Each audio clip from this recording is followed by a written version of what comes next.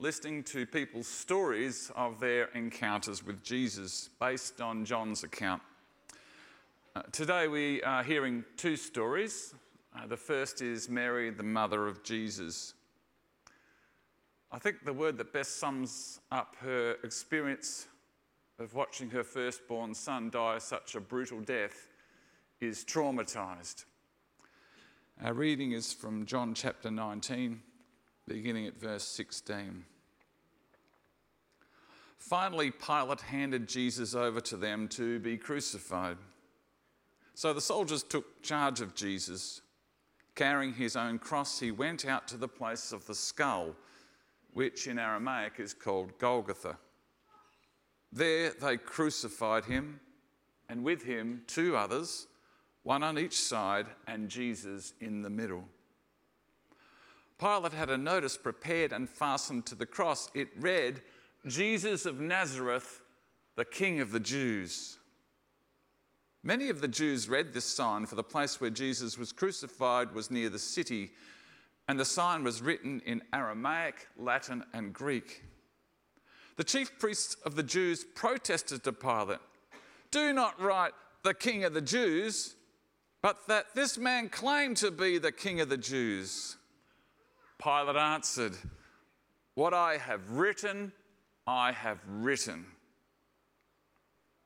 When the soldiers crucified Jesus, they took his clothes, dividing them into 4 shares, one for each of them, with the undergarment remaining.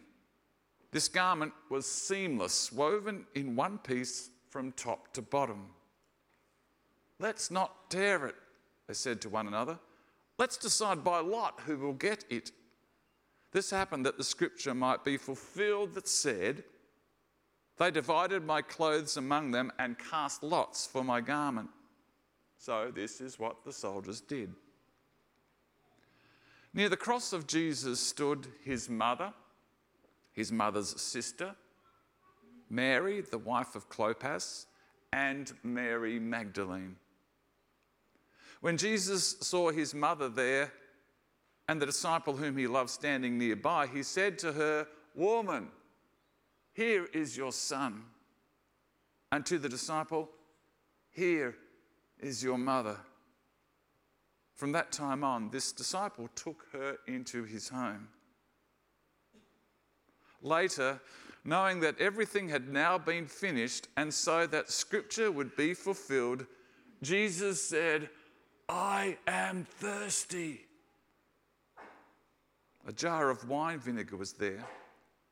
So they soaked a sponge in it, put the sponge on a stalk of the hyssop plant, and lifted it to Jesus' lips.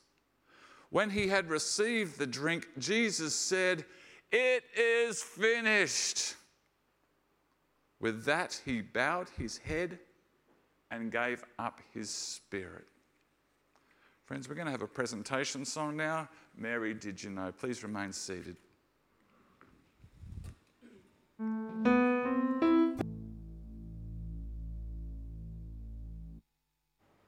How do I feel?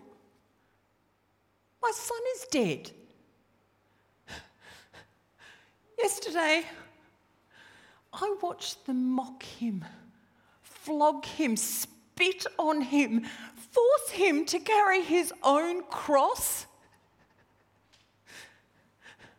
They pounded nails into his hands and feet.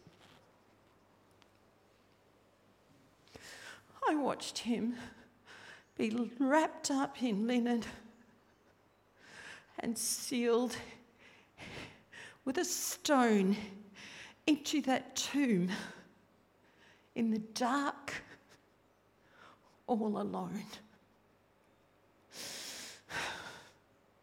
My son is dead. And for all the mercy he's shown, God might as well be dead too. And my son felt that too. He was there alone. He was exposed to all heaven and earth. "Why have you forsaken me?" he cried.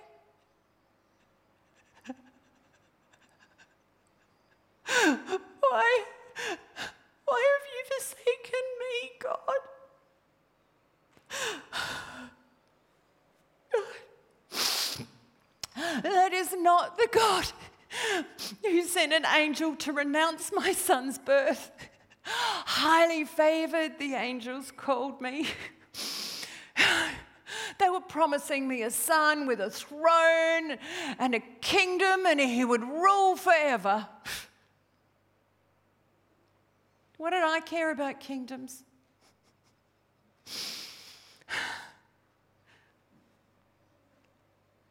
When I first held him in my arms,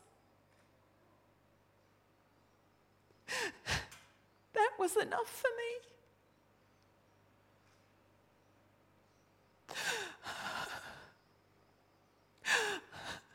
This isn't the God who favoured my cousin Elizabeth with a child after being barren for so long.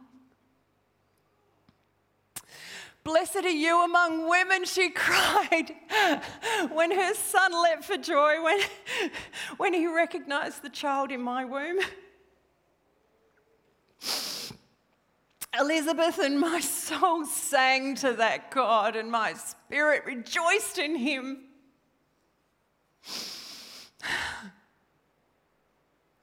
And later, when my son first grabbed my finger, and his first word was "Mama,"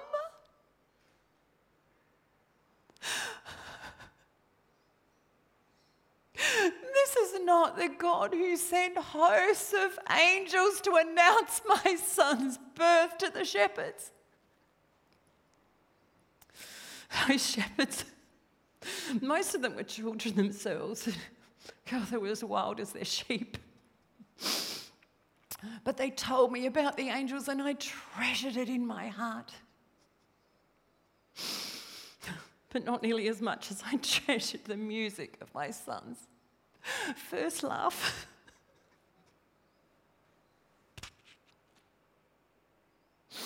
This is not the God who led Simeon and Anna to bless my baby at the temples. No, the God who sent the Magi with all those gifts to worship him.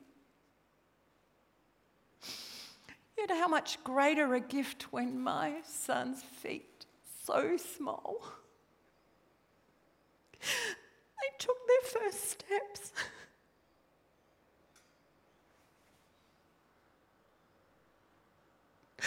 How could that God, who brought such joy, such blessings, such gifts, stand by yesterday?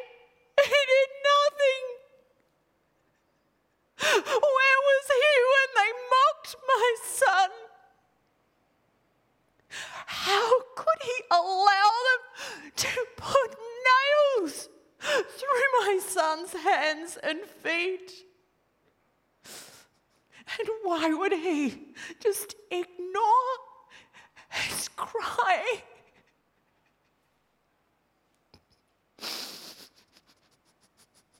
My son, I've lost my son.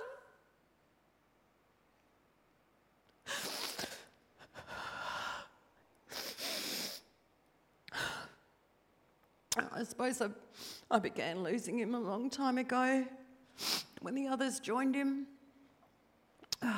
So many others needed him then. They still need him. I saw, but I didn't want to admit it.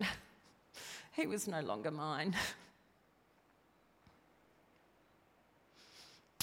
You know, I think it actually began earlier than that. It was at the Passover about 20 years ago.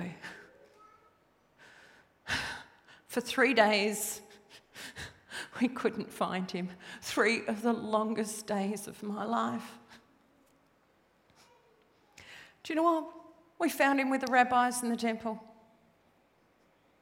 Do you know what he said to me? Why are you looking for me? Didn't you know I'd be in my father's house? His father's house.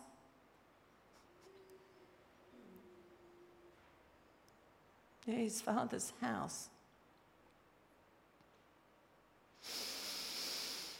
So many ways I lost him years ago. I wonder if he was ever really mine. Did God cry when the angels sang at his birth, knowing that it would end in such agony and suffering? Does watching your son die hurt as much if you're divine? I suppose if I'd listened closely all those years ago, I would have known it would have ended like this. Simeon told me that a sword would pierce my soul. And those gifts the Magi brought, gold for a king, yeah. But incense for an offering and myrrh for a burial.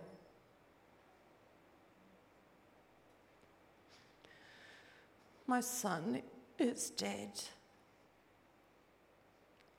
God's son is dead.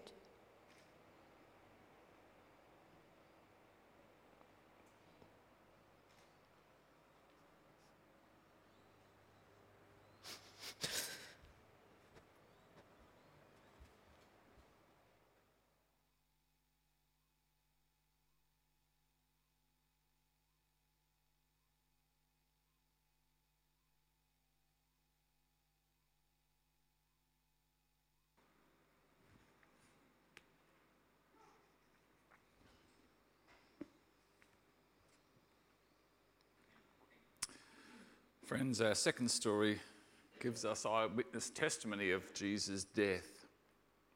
Two Jewish leaders, Joseph of Arimathea and Nicodemus the Pharisee, carry out the Jewish burial rites for Jesus. We continue from John 19. Now it was the day of preparation, and the next day was to be a special Sabbath. Because the Jewish leaders did not want the bodies left on the crosses during the Sabbath, they asked Pilate to have the legs broken and the bodies taken down.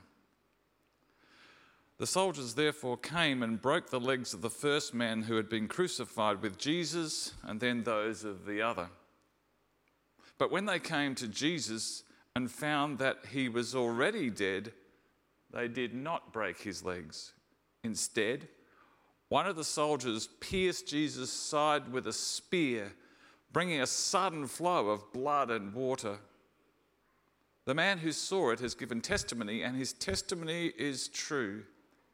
He knows that he tells the truth, and he testifies so that you also may believe. These things happened so that Scripture would be fulfilled. Not one of his bones will be broken. And, as another scripture says, they will look on the one they have pierced. Later, Joseph of Arimathea asked Pilate for the body of Jesus. Now, Joseph was a disciple of Jesus, but secretly because he feared the Jewish leaders. With Pilate's permission, he came and took the body away. He was accompanied by Nicodemus, the man who had earlier visited Jesus at night. Nicodemus brought a mixture of myrrh and aloes, about 75 pounds or 34 kilograms. Taking Jesus' body, the two of them wrapped it with the spices in strips of linen. This was in accordance with Jewish burial customs. At the place where Jesus was crucified, there was a garden, and in the garden a new tomb in which no one had ever been laid. Because it was the Jewish day of preparation, and since the tomb was nearby, they laid Jesus there.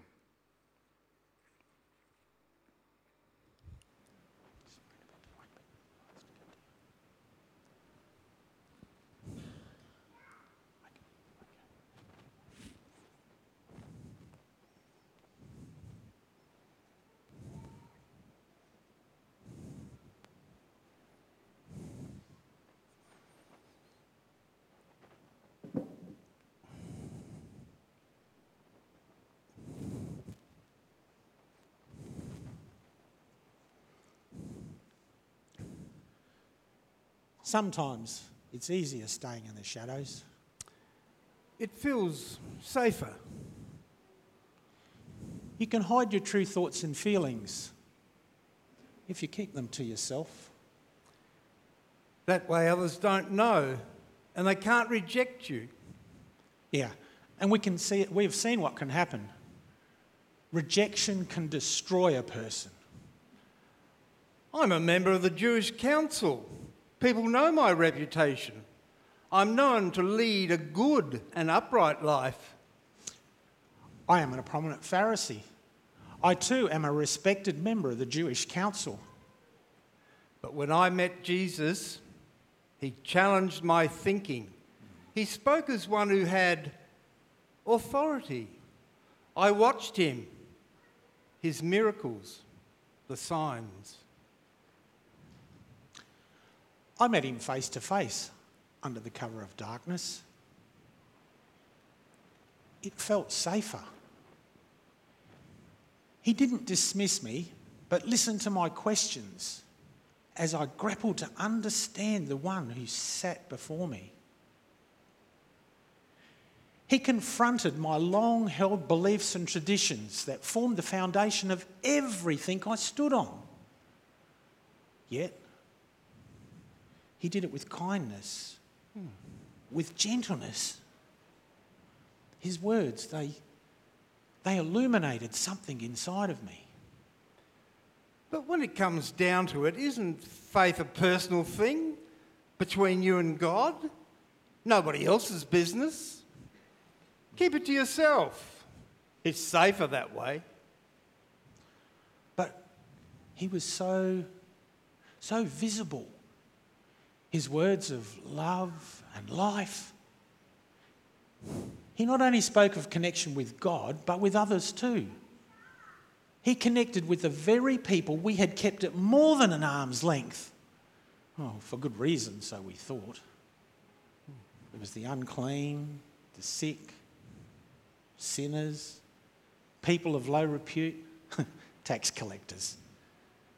Well, for them, this connection was life-changing. And here lies the dilemma. While maintaining a safe facade that is on the outside and staying in the good books with friends and other Jewish leaders, inside there is no peace as we wrestle with the bigger things of life.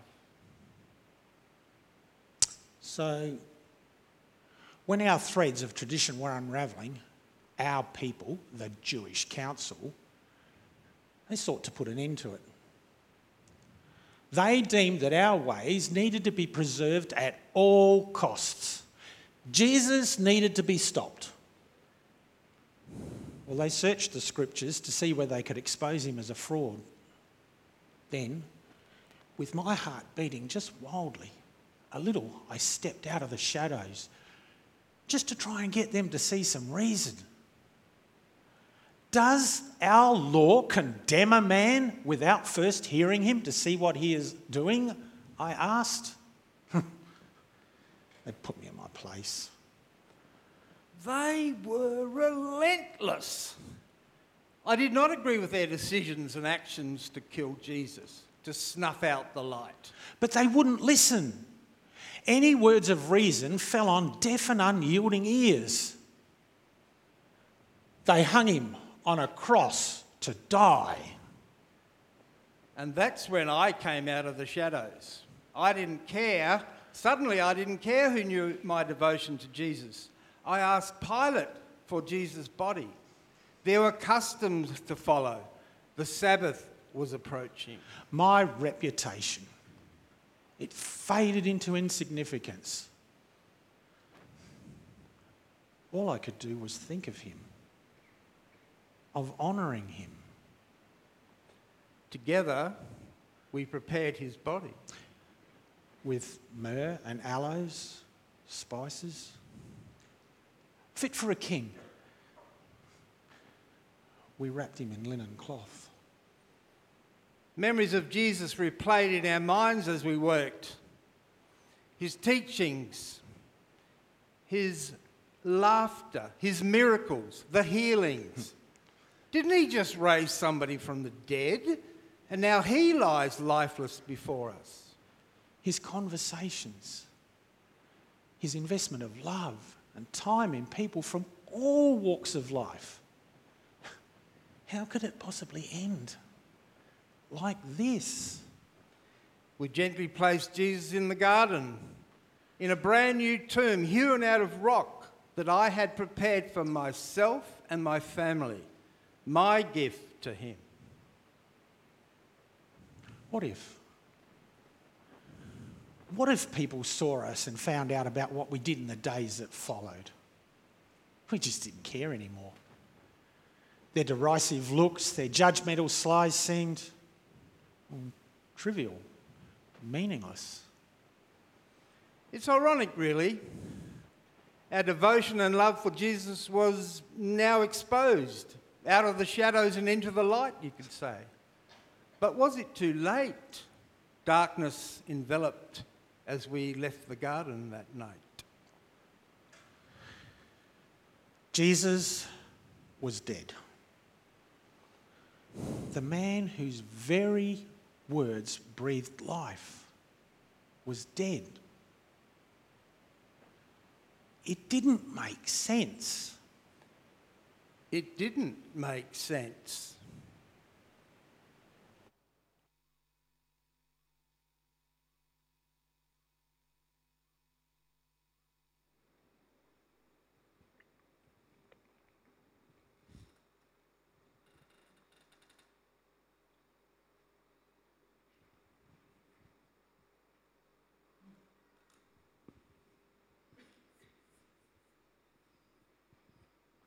Well, friends, here's something you're invited to chat about with a friendly person near you. Given they were once secretive about following Jesus, what do you think moved Joseph and Nicodemus to carry out his burial? Have a chat about that for a few minutes.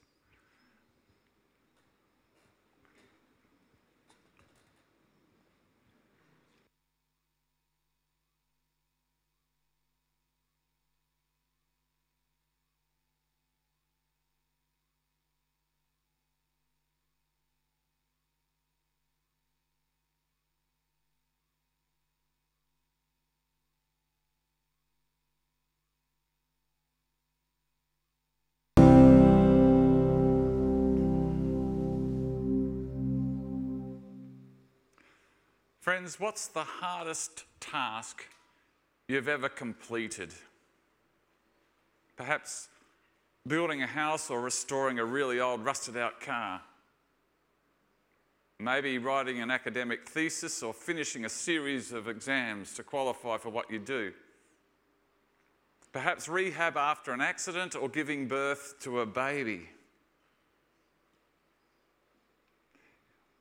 Once you've got that thing done, remember the sense of satisfaction. At last you can breathe with a sigh of relief and go, it is finished.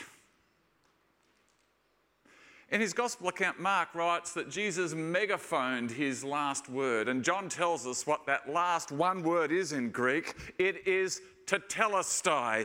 It is finished.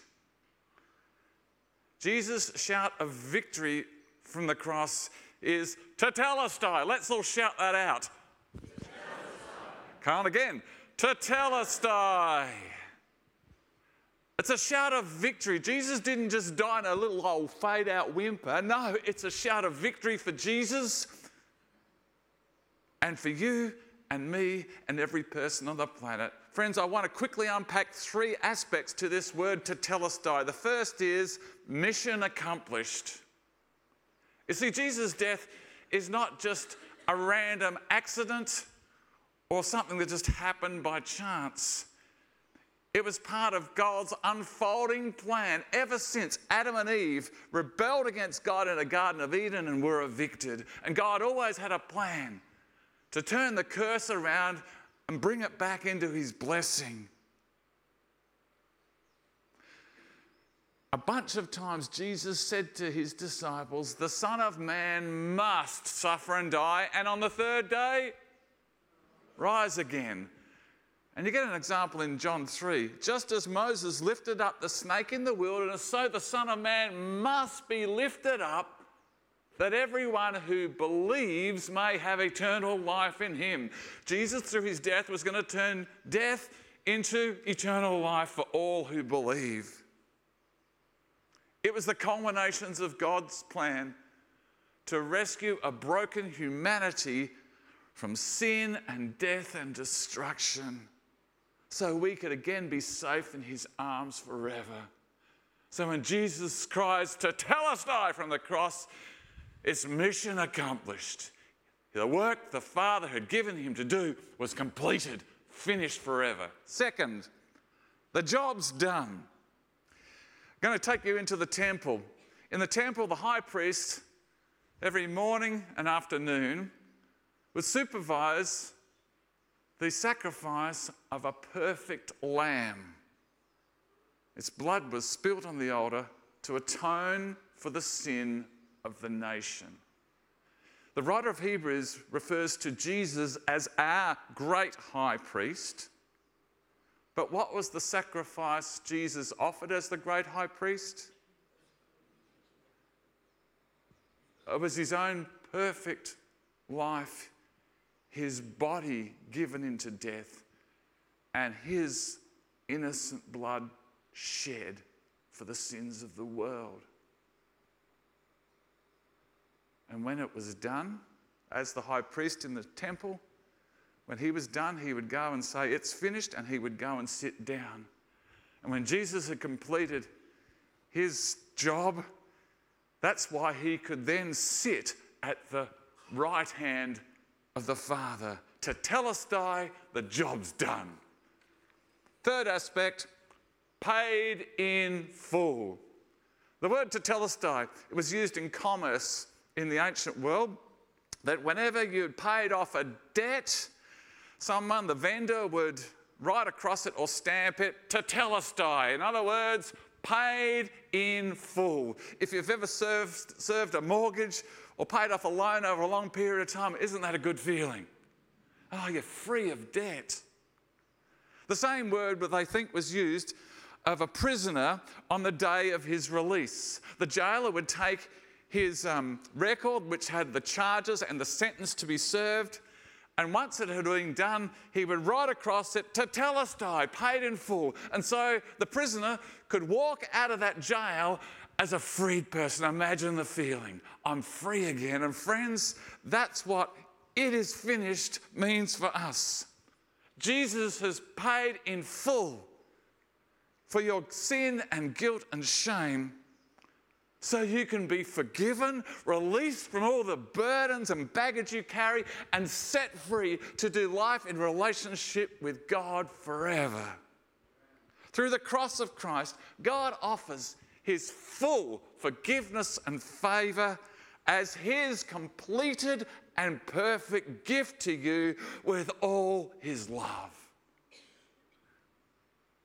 Because Jesus has done everything that separates us from God and the life God wants for us.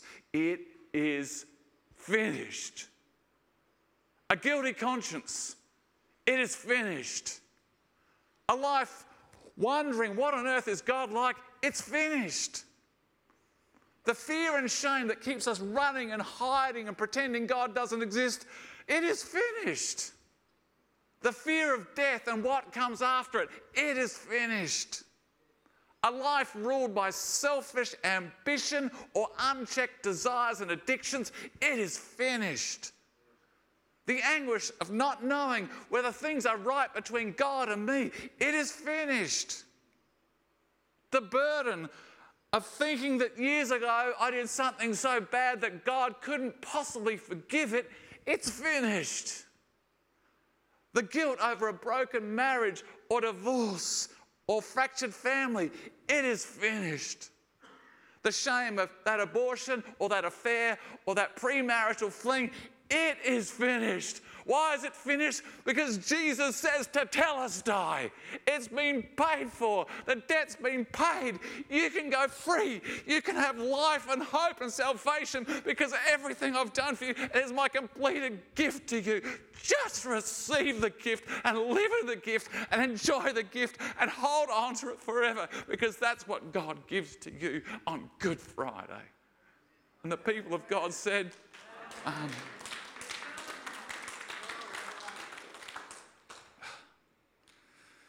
Well, friends, the only thing we can do with a gift is receive it with gratitude and hold on to it, yes? So knowing that we have this gift, let's pray together the prayer Jesus gave us to pray. Our Father in heaven, hallowed be your name. Your kingdom come.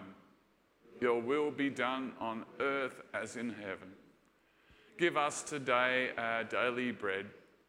Forgive us our sins as we forgive those who sin against us. Lead us not into temptation, but deliver us from evil. For the kingdom, the power, and the glory are yours, now and forever. Amen.